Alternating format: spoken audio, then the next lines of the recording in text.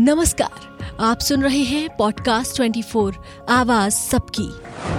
औषधीय गुणों से भरपूर दालचीनी न सिर्फ अच्छी सेहत के लिए उपयोगी है, बल्कि अच्छी स्किन के लिए भी फायदेमंद है। दालचीनी स्किन की कई समस्या और स्किन इन्फेक्शन से छुटकारा दिला सकती है। दालचीनी चेहरे पर होने वाले मुहासों से निजात दिलाती है, डेड स्किन सेल्स की परत को साफ करती है, साथ ही स्किन में निखार भी लाती है।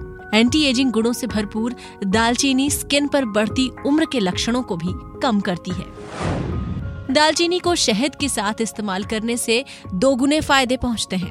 शहद में ऐसे पोषक तत्व पाए जाते हैं जो दाग धब्बे, कील मुहासे और झुर्रियों से निजात दिलाने में मदद करते हैं। इसे चेहरे पर नियमित लगाने से चेहरे की चमक बढ़ती है। ये स्किन पोर्स में जमी गंदगी को भी बाहर निकालते हैं। आइए जानते हैं शहद और दालचीनी को कैसे इस्तेमाल करना है। 1 चुटकी दालचीनी का पाउडर लें, उसमें 1 चम्मच शहद मिक्स करें। इसे लगाने से पहले चेहरा साफ करें और शहद दालचीनी के मिश्रण को मुहासों पर लगाएं। इस पेस्ट को रात भर चेहरे पर लगा रहने दें और अगले दिन उठने के बाद चेहरे को पानी से साफ कर दें।